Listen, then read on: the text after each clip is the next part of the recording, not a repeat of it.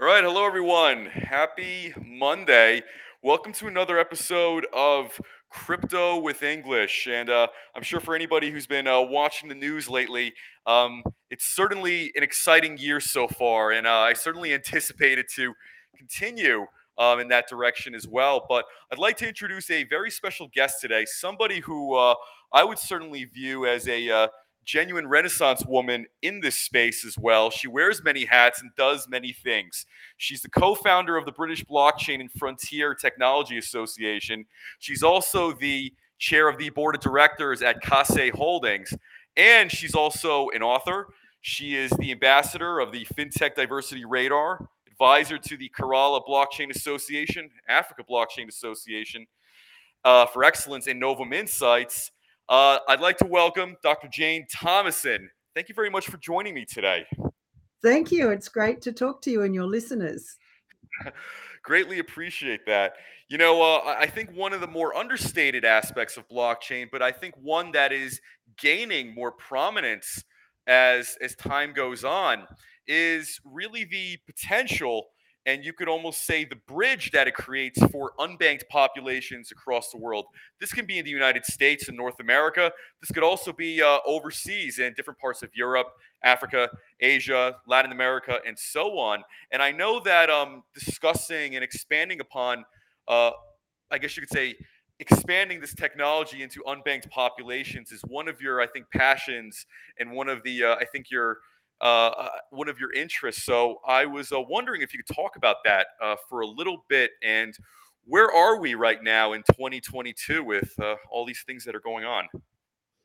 Yeah, thank you. Well, look, so I just want to take a step back and say that my interest in blockchain was piqued by my realization that it was going to potentially have a profound impact on people like the unbanked, on people in humanitarian emergencies, on people in remote and outlying areas, and for the bottom of the pyramid, if you like. And so that's why I got interested in blockchain, because I realized what potentially it could do.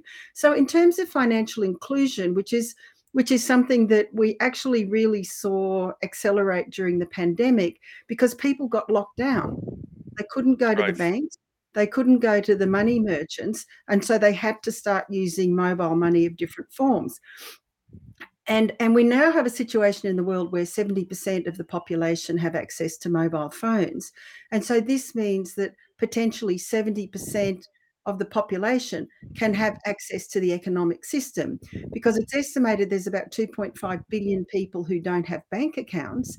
But if you can have a wallet on your mobile phone and you can send and receive money using your mobile phone, it almost makes the unbanked a redundant term, because you don't need a bank Sure. account. You can do those things on your phone. And so, what we've seen, particularly in Latin America and Africa and India and places like that, an escalation in the use of different sorts of cryptocurrencies, blockchain remittance providers, because many people were living on remittances from their relatives, and even blockchain for foreign currency transfers for people who needed to be able to buy things from other countries. So, it's certainly showing its growth, and particularly its growth in emerging markets. And if you look at Chain Analysis's report on, the geography of crypto, you're going to see in the top 20 countries with the populations who use crypto, they're nearly all emerging markets. Right. And there's certainly a natural, either a flexibility or a greater ability for adaptation. I think the top five countries would be like areas such as Vietnam, Philippines, Nigeria, and probably until recently, many parts of Eastern Europe. Well, and don't forget Latin America. They're Right. moving very quick as Yeah, I well. believe But yeah, Peru is no, on the you've got list as some of the big well. ones. Yeah, Yeah, yeah, yeah. sure. So I would imagine, I think in emerging economies, there probably isn't such a either a reliance for traditional financial services, probably both either intentionally and unintentionally. Well, but you see, you've got to understand that a lot of the poorest people in the world don't have what they need to be able to meet the requirements to open a bank account, Right. like an identity, for example, or an address or a utility bill, and all these things that the banks want us to provide. So Right. they've been excluded, and there's some, great projects going on. One that I'd like to mention is Please do. by Hived Online, and what they're doing is helping women's cooperatives in Niger and other countries in Africa essentially digitize the savings cooperatives and allow them to lend and borrow and grow credit scores using digital assets. And so this is advantaging them Oh, in a wow. whole lot of ways and giving them access to the economy that they never had. And this is like really people at the bottom of the pyramid, and they're the stories that are most powerful for me and most exciting, because people in remote areas and people in villages have been absolutely excluded from financial services, and we're seeing a growth in their access to financial services, but not just financial services, because as depending on what connectivity they've got access to the information of the internet, which will allow them, for example, to sell their products online Right. and different things that weren't possible before. And I want to mention, because it was one of the real landmarks of the pandemic, was the explosion of play to earn games. But it first Yes. came to our um, notice in the Philippines with Axie Right. Infinity, where people were literally playing these games to earn enough money to feed their families when Philippines was locked down.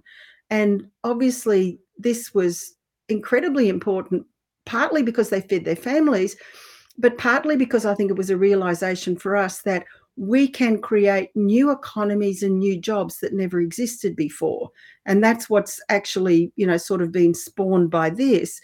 And there's, a whole growth in the play to earn games outside of the Philippines, in African countries and South American Right. countries and Vietnam.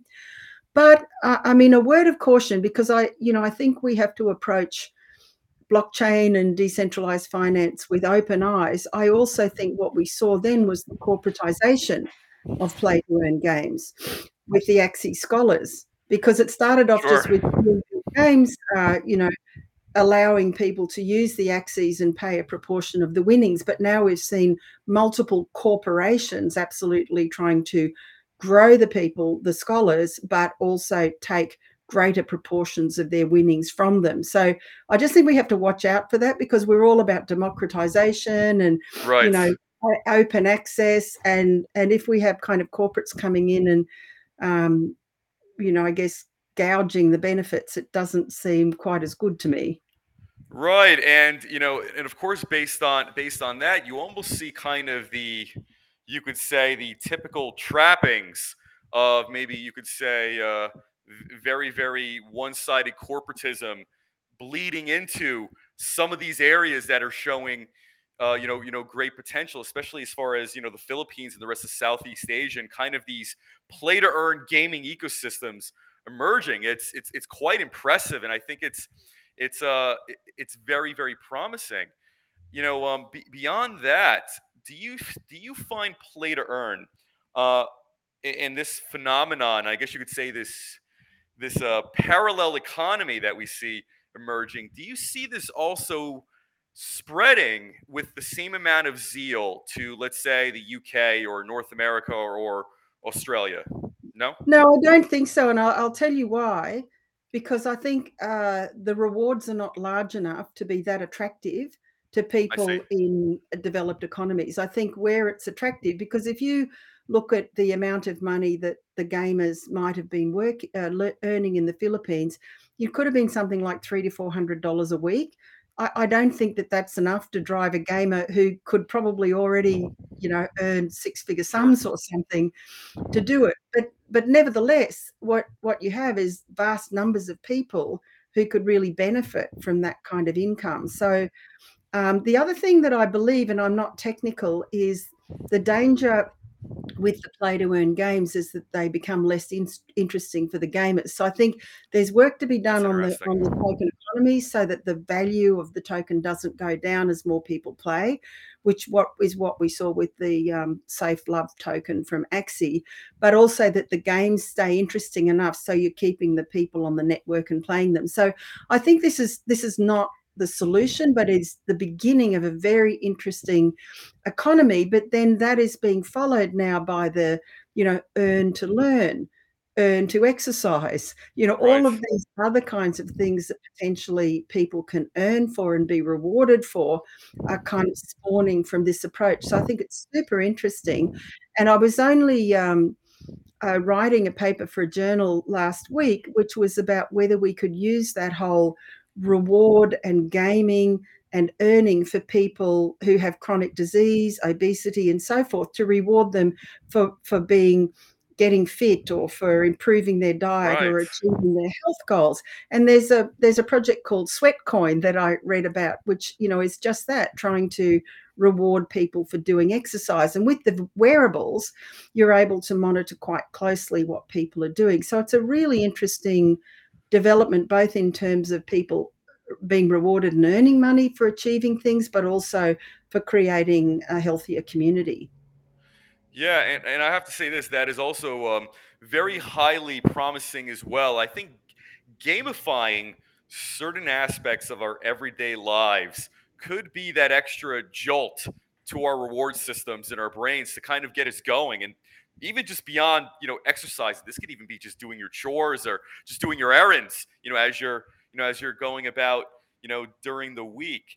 And, one of the major, I guess you could say, points with blockchain is its relationship to the environment, and also in light of climate change and everything that's going on.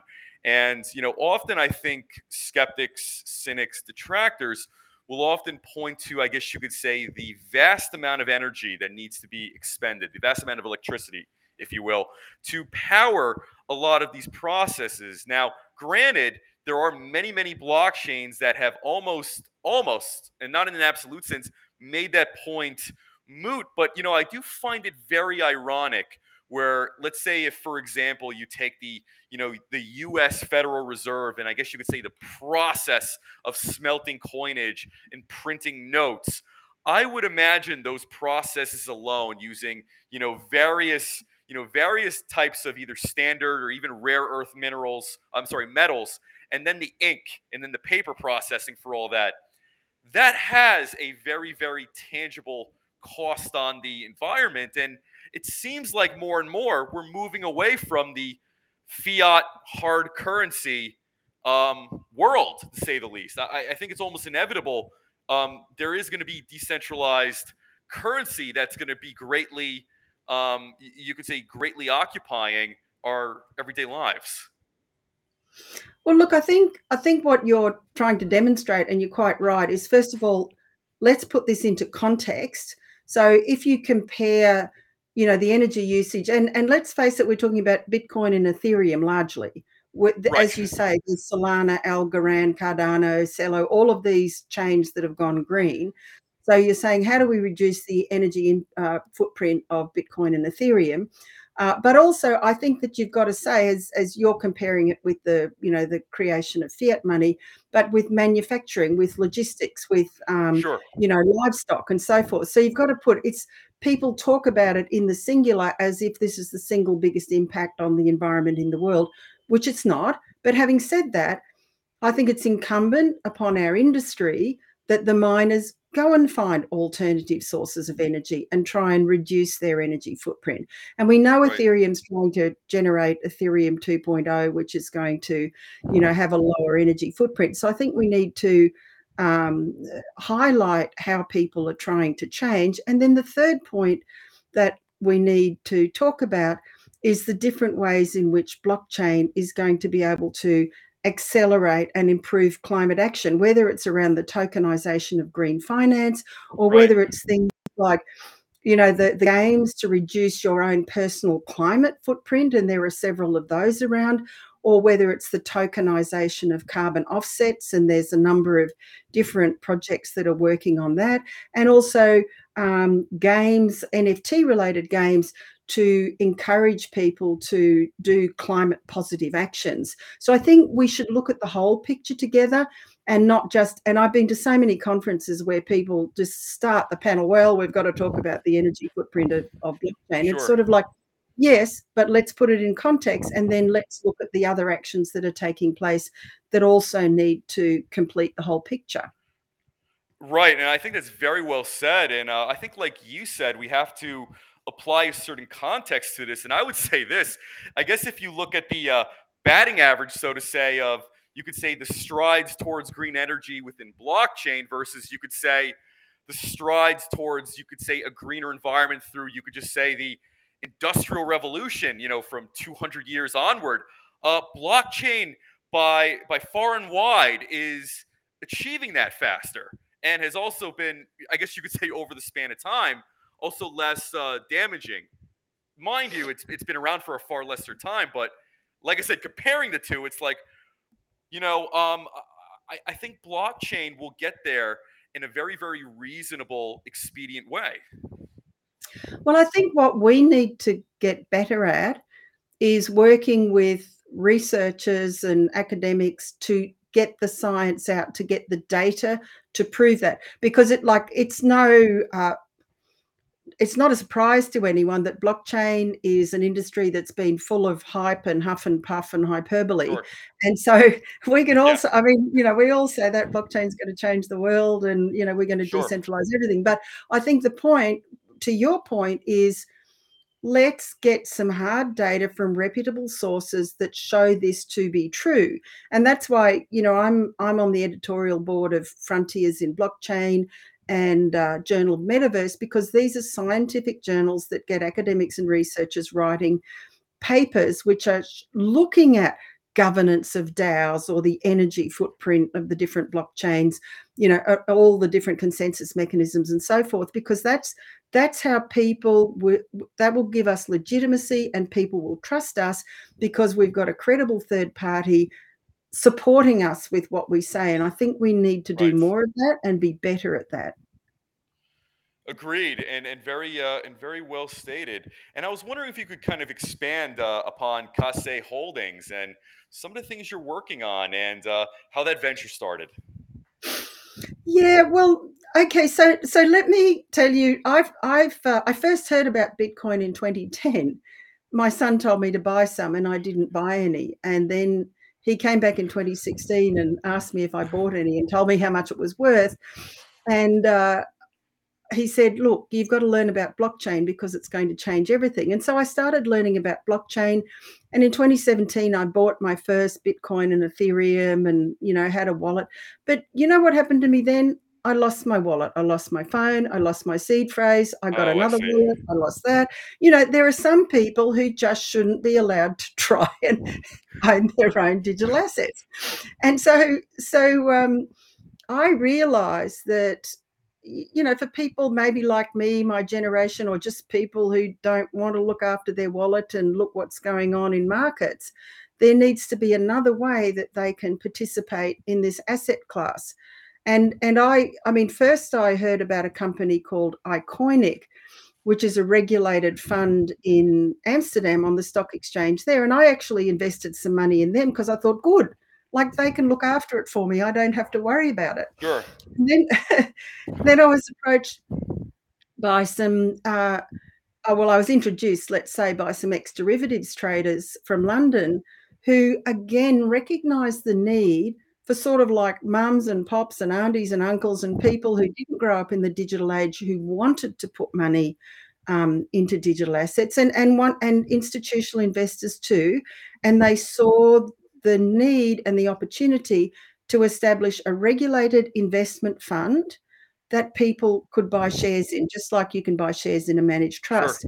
And so when they spoke to me about that, of course, it resonated with my experience, which was just of losing all the digital assets I ever had because I couldn't look after a wallet or a seed phrase. And I thought, yeah, there's a place for this where people can put their money in, it's regulated, they know it's safe, and there's an investment team whose job it is to figure out the best way to invest their money. So in short, I was excited to join them, and we listed on the Aquis Stock Exchange in London in November last year. Oh, wow. That's awesome. And you're based out of, Dubai in the United Arab Emirates. And, as somebody who's very, very excited and fascinated, especially with that region, the leadership seems very, very forward thinking. 5, 10, 20 years into the future when it comes to Web3 and blockchain technology. I was wondering if you could talk about your experience living there and collaborating with different organizations and people, and kind of what the general vibe is over there. Yeah, absolutely. So actually, I didn't intend to go and live in Dubai. I left Australia last October because I objected to being locked down in Australia. Sure. And I had a, kind of not a round the world ticket, but a ticket to London, stopping in Dubai. And there was a bunch of blockchain conferences on in October. So I thought, okay, I'll spend October there. I'll go to these conferences. I'll, do some speaking. I'll meet some people. And I was really blown away by what I saw. Just first of all, the extent to which the government's gone out of its way to attract technologists and companies there. They're Right. offering 100,000 golden visas, which are 10-year visas for Right. software developers to come there. They're offering incentives for startups to come. They were offering two, I'm going to call it a digital nomad style of visa. They recognized during the pandemic that there'd be digital nomads in countries that probably were suffering a bit with the pandemic come to Dubai. And so as a result, they've attracted so many big and small firms. Binance and FTX have come. They have Sure. the blockchain center. They've recently bought land in Decentraland to set up the regulator in the metaverse. So, you know, it's a very exciting environment there.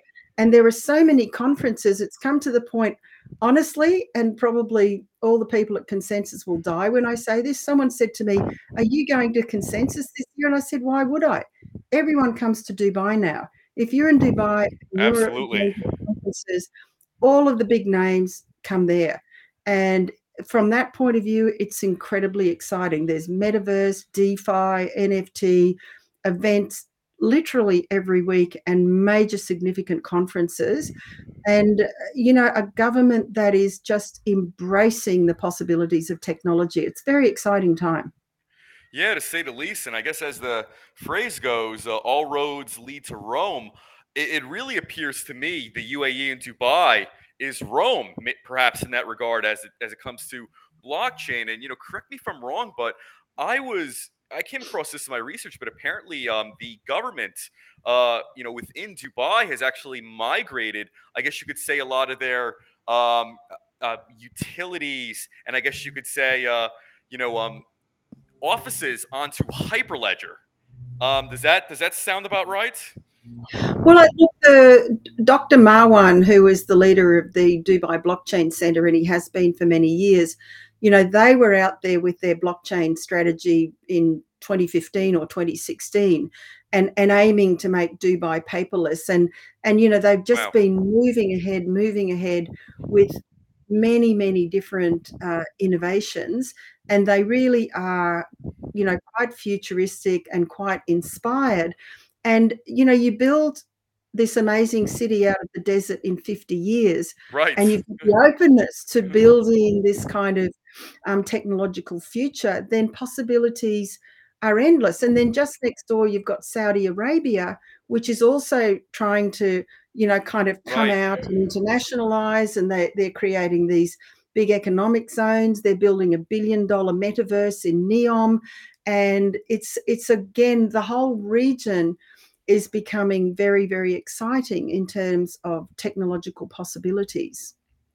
Yeah, and just to kind of throw in a movie reference there, I look at Dubai and it's almost reminiscent of something like Blade Runner, or like The Fifth Element, and some of those I think kind of more classic movies back in the day. And listen, maybe it's just hubris from a cultural point of view, but I would have thought that, let's say, New York or London, or one of those, you could say, traditional major commercial centers would have made it there first. And it seems like, as you mentioned, within 50 years, Dubai essentially almost came out of nowhere and has established itself as, really the tech hub, the tech portal of the foreseeable future. I kind of wonder sometimes, where is it that, let's say, areas like New York, or let's say London, more or less kind of dropped the ball on this. Whereas, it seems like other areas of the world seem to be very either much more adaptable or flexible, or something's going on. Well, I'll tell you what I've seen that I think is a significant difference, and I'm not going to necessarily agree with you that New York and London have dropped the ball, but they've got a lot more regulation and forces working against them to be able to Sure. achieve, the sort of technological innovation. But what I think is really kind of the essence of somewhere like Dubai is that the majority of the population are not from Dubai. They've come there because Right. they want to make a better life. Like there are no hopers, drug addicts, dole bludgers, none. Everyone's there because they're trying to make a better life. So there's this kind of foment I of see. excitement and trying and effort. Then everyone comes from all around the world. So you have this incredible cultural and social diversity, which you have some diversity in New York and London, but nothing like this.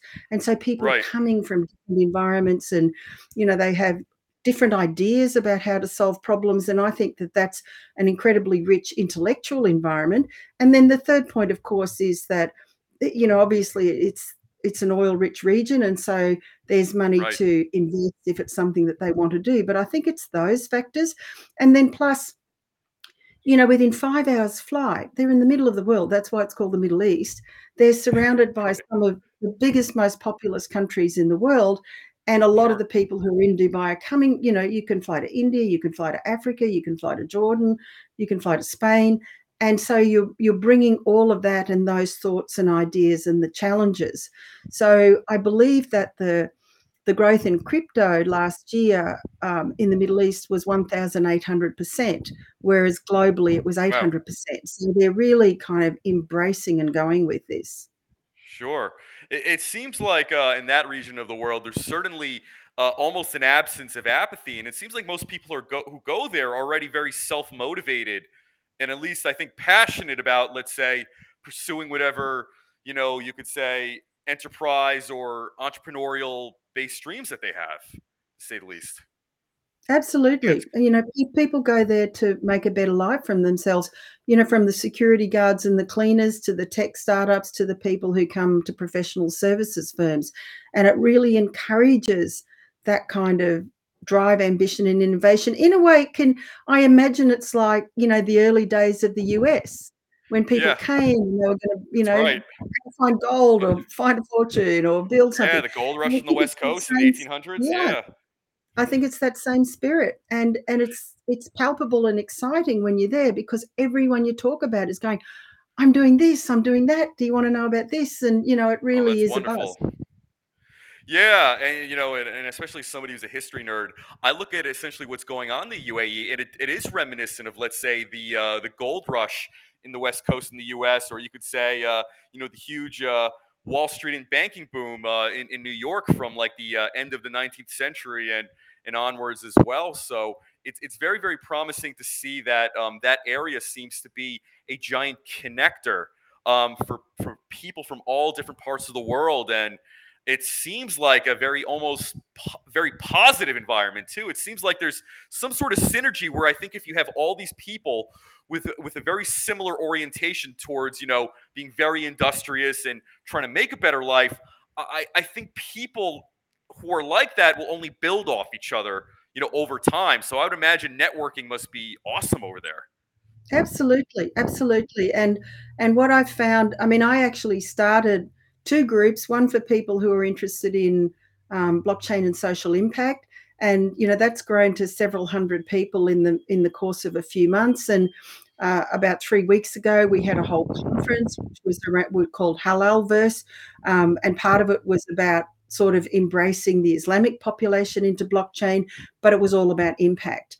And then there's another group that I started again because it was sort of seeing possible gaps, was going to Saudi and being contacted by 2 young Saudi blockchain engineers, women, because the women are able to be out and about, but the structures to support and mentor and enable them don't seem to be there. So I Right. spoke to a few people and said, look, let's make a group so that, we can support Arab women in tech in this region and give them a boost and encourage them with what they're doing. So, I think there's a lot of these networks going on. They're just two that I got involved in starting, but I'm involved in other ones. And they're all super active, like come to this meetup, we're doing this here, we're doing that there. It's very active. That's wonderful. And in your opinion, how do you feel that blockchain, metaverse, and Web3 related projects can further encourage, let's say, inclusion of more women within tech? It seems like there's been some strides and progress, so far. However, going forward, like, how do you envision, let's say, blockchain perhaps either reaching that or maybe perhaps almost reaching it? Well, look, I think you've got to look at it in a couple of different ways. So, in terms of technology being an attractive industry for women to work in, I think there's no doubt about that because it's really flexible. You can work on a 24-hour basis. You can still go and pick up your kids from school if that's what you Sure. want to do. But I think that to some extent, women have seen barriers both in terms of understanding the tech, having the courage to kind of go to conferences and meetups without, being shy or feeling that they don't know. And Right. a lot of people show the data about the lack of VC funding for women startups. And I think it's a journey in a way because and there are a number of groups like Lavinia Osborne in London with Oh yes. Women in Blockchain Talks, and then I you've know. got the Yeah. Women in Blockchain Network, which started in New York with Tessie Moraine from Consensus, and then grew all around the world. Sometimes women need safe spaces to go and be Sure. embarrassed and say, "Listen, I don't know how to do this." And these groups are growing all the time.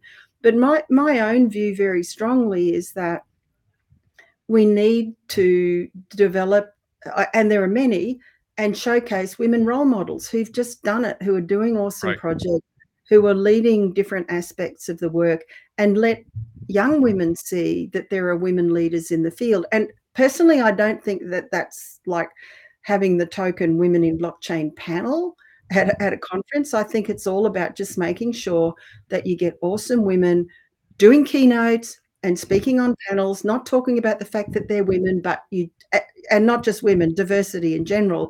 Right. You just seeing every kind of person who's up there who's doing amazing things, and you can see that it's, a kind of panoply of all of the different types of people that exist in the universe. Because the other thing you see all the time is, the 10 top people in blockchain, they're all white from America. Like, really? So I think we have to get a bit Right. more global about it as well.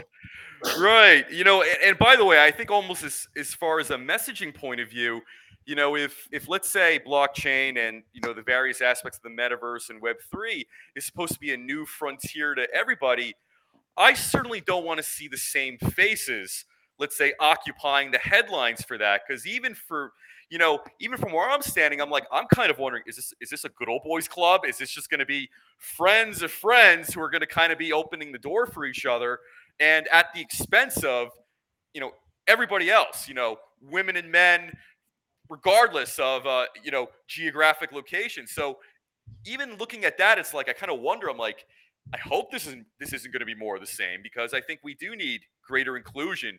Period.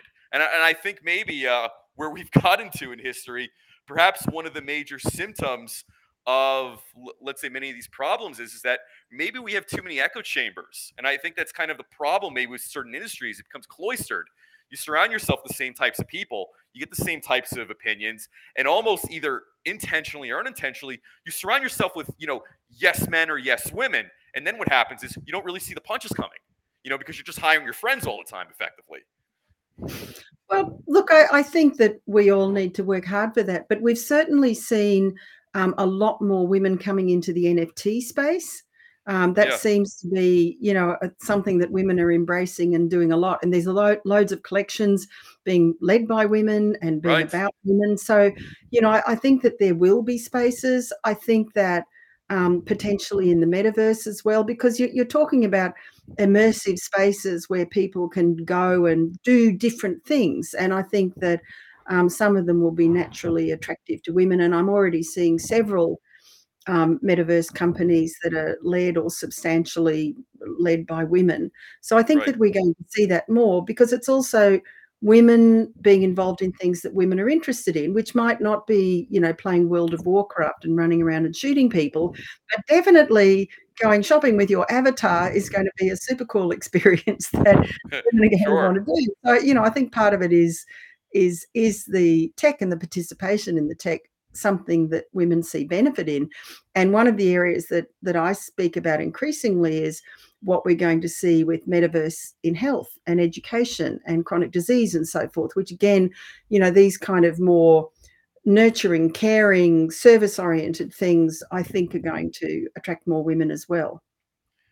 Very, very well said. And I know one of the ribbons, or rather, one of the accomplishments you have in your background is that you're on the editorial board for the Journal of Metaverse. So, what I wanted to know is, as far as the metaverse and the future ahead, how do you see industries being scaled and transformed? Let's say healthcare or social media, for instance. How do you see like those two type of industries being transformed and augmented, or you could say revolutionized even through Well, let through me this? let me talk about healthcare, but Sure. but also to say what I'm seeing is increasingly many industries starting to sit up and say, how is this going to affect us? What do we have to think about? Is there something about our business model that needs to change? So Right. I think we're seeing it in many industries. But let me talk about healthcare first. So I think there's a whole lot of different ways that potentially the metaverse is going to be able to improve the quality, expand the possibilities, and expand the services, because healthcare is something where there's a shortage of health workers, there's a shortage of money, and so forth. Very much And so. so if we start Yes. off by, looking at collaboration, so scientific discovery and research usually involves collaboration from people all around the world. And traditionally, how this has been done is you'd fly 50 or 100 people all to some central point in Geneva where WHO is for a week, and then they'd confer on a subject and then they'd go back again. That's very expensive, but it's also not continuous, and you need to be able to collaborate on an ongoing basis with your team. So if you think about the possibilities, you have avatars going into the metaverse, you have digital whiteboards, project, whatever you need to be able to collaborate spaces. You might have a digital twin of some particular complicated hospital or procedure that you're building, and people can be working on that on an ongoing basis over a period of time. So that's one. I think the second one, which is super exciting, is around education, because it's going to allow things like students to go inside the human body and see it as it is, to be Oh able yeah. to, be a surgeon operating on a patient and not be able to kill the patient, doing like a real time um, complex procedure, Sure. and they can never kill the patient, but they can be as if they were the surgeon during doing the operation. And so I think those kinds of learning experiences are going to make better clinicians, because they're going to be Sure. able to be part of it. But also, people are developing the possibility using AR and VR that a surgeon operating on a body can basically have an overlay, a virtual overlay of exactly that patient's CAT scan or um, radiology while they're operating, so it'll make for more precision medicine. So then moving on to things like health and wellness, um, using the combination. I mean, you can have virtual avatars doing your fitness for you, you can have them doing your education for you on diet and exercise, but people are also making now these earn to exercise games where you have fun, you play a game, you've got battle creatures, but they Sure. only get stronger and better if you do exercise, and that's monitored through wearables. So there's all these possibilities of using gamification, to be able to incentivize people to get fit, lose weight, and so forth. And with blockchain, the possibility, obviously, of creating the token economy within the metaverse so people can be rewarded for whatever it is that they're doing. opens up a whole realm of possibilities. So I think that's just one industry, but I'll just add about social prescribing, which is not something we have in US or Australia, but they have it in the UK. And this is recognizing that a patient might present at a health facility, but that's not their only problem. They might have financial problems, they might have homelessness Interesting. problems, they Yeah. might have mental health, alcoholism. And so, what happens with social prescribing is that they see a care worker, and that care worker looks at all of the causes Oh of wow. their, Very and then holistic. it is, but if you think that's possible in a metaverse environment, you can get put in touch with community groups, you can get put in touch with Right. Alcoholics Anonymous, you can put in touch with people who help with your housing or and so forth. So it just kind of and you haven't had to go down from one department to another, to another, to another. It's all in one Sure. place. And the city of Seoul in South Korea has announced it's going to put its government services into the metaverse. And I think as this is all still a concept and it's all still a little bit futuristic, but if you think about the possibilities of creating efficiency and transparency in government services and allowing people to link with many, many government departments using one identity, it really could improve the quality of services that are provided for citizens.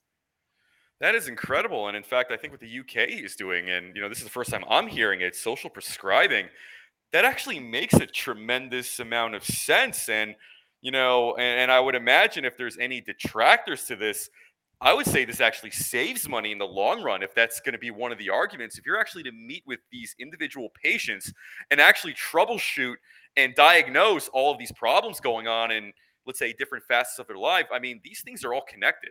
Your financial your financial health is, for, it's either going to, increase your stress, if it's very, vulnerable and whatnot, and things like alcoholism, or if there's any other drug addictions in the background, that's also going to prevent your recovery for, greater injuries as well. I mean, if you get into a car accident and you've broken a femur, or you have some sort of internal bleeding, alcoholism is going to greatly stagnate healing of those, let's say, organs or bones and muscle tissue and whatnot. So that is actually a great idea, and that's sort of something I definitely want to research a bit more, about as well. So definitely But I learned think something to quite your valuable there. point, the what Yes.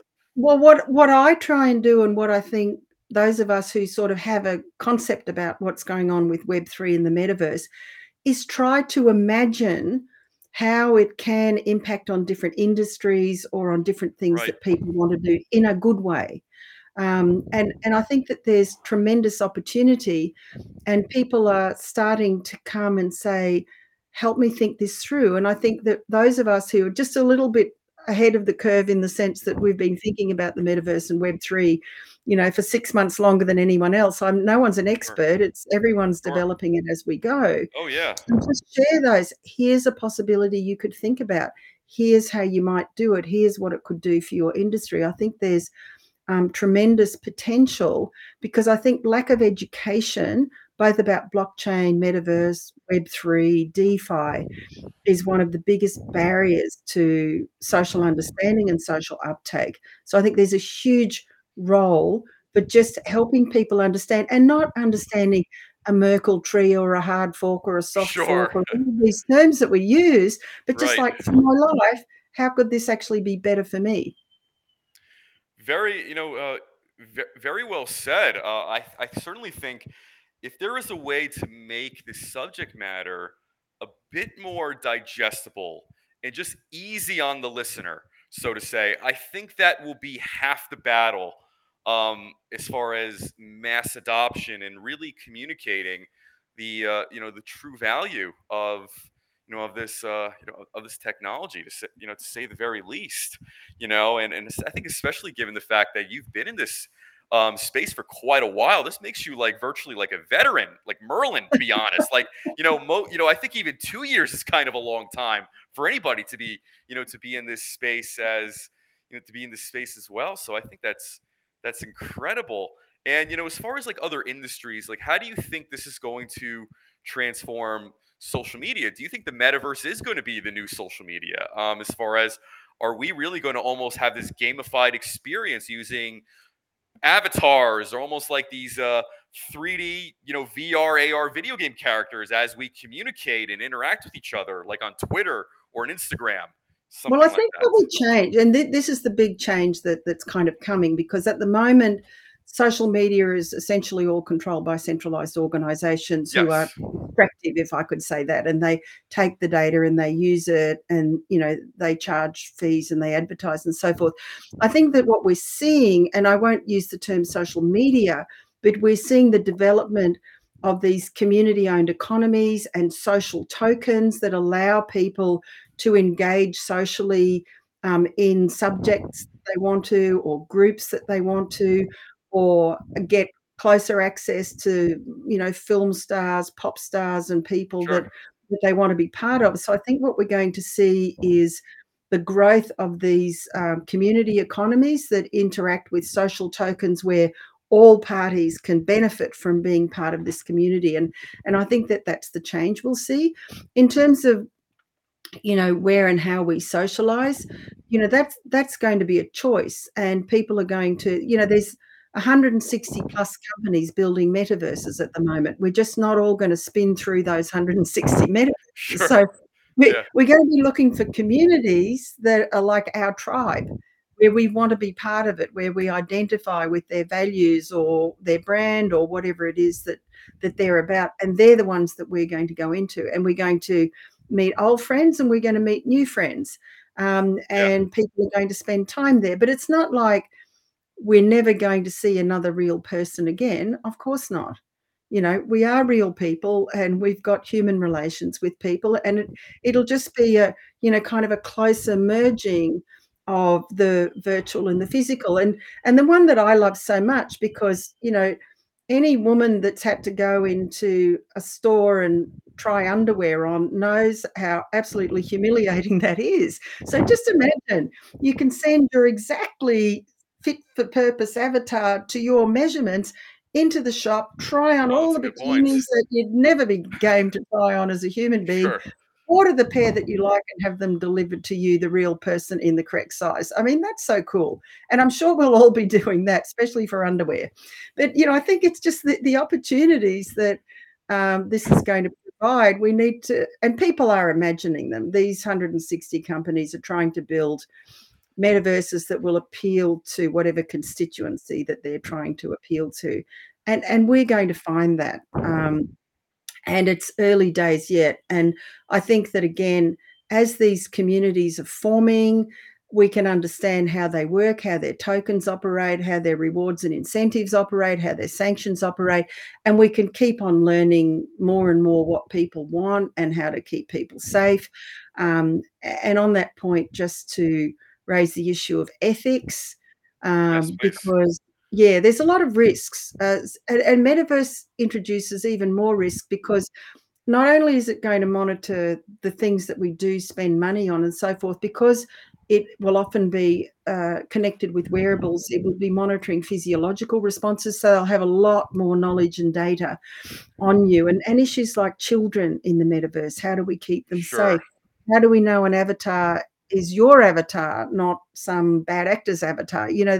And do Right. avatars have rights? Can I kill your avatar? Is that okay? So I think there's lots of questions Right. that we need to be seriously thinking about, and seriously encouraging those who are building these new worlds to think about and bake into the code, because that's the challenge with digital ethics, because one algorithm can make decisions that affect millions of people, so we Oh, don't want to sure. do it wrong. And it also makes me wonder too, especially based on some of those issues that can come up. What is that going to do with? I guess you could say, as far as death threats or sexual harassment. If somebody is, let's say, if somebody's, let's say, harming your avatar in, let's say, the form of either violence or sexual violence, what are the effects going to be on the user, and how is society, or how is the metaverse going to be able to deal with a lot of those problems? Because if it is your likeness, it is something that you're going to be affected by, based on how other people, let's say, treat that likeness. So whether, let's say, I have an avatar or you have an avatar, I think both you or I would have a certain strong reaction if, let's say, somebody was able to harm that likeness or humiliate that likeness, especially where thousands and greater people can actually witness and see that. No, I think that that's a very legitimate and serious question. And I think it's incredibly important that we put these out in the public domain and that we're discussing it. Because we have, for example, there's no code of ethical standards for software developers. There's not a That's a kind of, very good you know point. how you have, Yeah. doctors have the Right, they have the Hippocratic societies. Oath, and lawyers Exactly. have, So this essentially the professional code of Yeah, so conduct. I think there's some real room to move, both in terms of thinking about. But I mean, I read a study where they said 80% of software developers would be happy to think about ethics in programming, but they're not taught about it. So how do we teach them about it? So I think there's a Right, whole lot of questions about that, and I think there's questions about how you apply any sort of global standards or national standards, in terms of protection of avatar rights, if that's what we need to do. I just think it's too early to give you a list of 10 things we should do, but I'm pretty confident in saying we need to be outlining what the possible right. threats and negative consequences are, and we need to be planning for those things to be mitigated now. Right. And as far as, let's say, the metaverse, and I think you mentioned this good point as far as children, I guess the way they interact with the metaverse, that is going to be a whole other, you could say, obstacle, and you could say mission to overcome as well. So many different types of issues arise from that. And of course, on one hand, you want to allow people certain freedoms to either express their creativity or even participate in commerce. On the other hand, there is also the very, very, there is the high concern and interest towards protecting the minor in this space as well from malicious actors and whatnot. So that is going to be a very, very uh, that it's going to be a very difficult journey to kind of traverse that terrain. But I'm very optimistic. I feel we will get there. Um, Well, there was we Future. put out a book last year called Applied Ethics in a Digital World, and it was a collection of chapters. And one of the chapters was about digital ethics and the rights of children. And it was like really, really interesting read because Right. it takes quite a different perspective from the one that we tend to come from, which is if they're minors, then the parents and the state get to decide. So Sure. I just think there's a lot of thinking to be done about this. I don't know what the answer is, but I think that we need to start thinking about it and working it through because it will most definitely be a challenge that we're already facing. Yeah, yeah, absolutely. And I'm also a father as well, and I have a 4-year-old. So certainly as time goes on, I'm probably going to develop some very, very strong opinions as far as metaverse usage, or whether this is involving an Oculus or some sort of head accessory, and I guess you could say the types of channels and content coming through that as well. It's going to be very, very interesting to see how this manifests over the next few years, and how it's going to be handled at a state level, at a country level, at a by regulatory organizations and whatnot. So these are all excellent points you certainly raised. And going forward, what do you have in store for the rest of 2022 between I guess you could say your various ventures and projects? You're certainly like I said, you certainly have a hand in many things, and you certainly wear many hats. So what exciting things do you have on the horizon? Well, we're writing a book on Web3. It's been accepted by a publisher. So Excellent. before the end of the year, hopefully third quarter, that's going to be out. And that's part of, my mission for education. I'm also, because living in the UAE, they have the presidency of the COP, which is the big climate conference in 2023. So we're really trying to generate a lot of interest and activity around blockchain for climate action because, people's minds are obviously galvanized around that.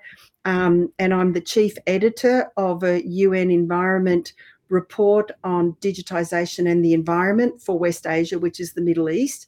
And then, of course, with Kasai Holdings, I guess, like, everyone else in the crypto world, we're just bunkering down and holding tight and seeing what's happening in the markets and hoping that they come back again.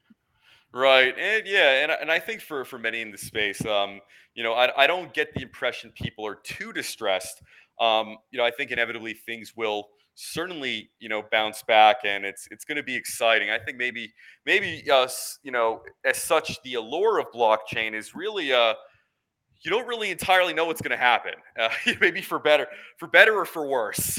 So there's a lot of possibility for both, good and perhaps disastrous things as well. But I do think it's certainly a risk worth, exploring, given the amount of potential for good it has. It's a very exciting world. And as you say, just ending on that potential for good, that's what inspires me and keeps me going, because there are so many incredible people that I meet, both in US, UK, Australia, Middle East, Asia, Africa, who are really putting their minds to how this technology can make things better across industries for financial inclusion, humanitarian, climate.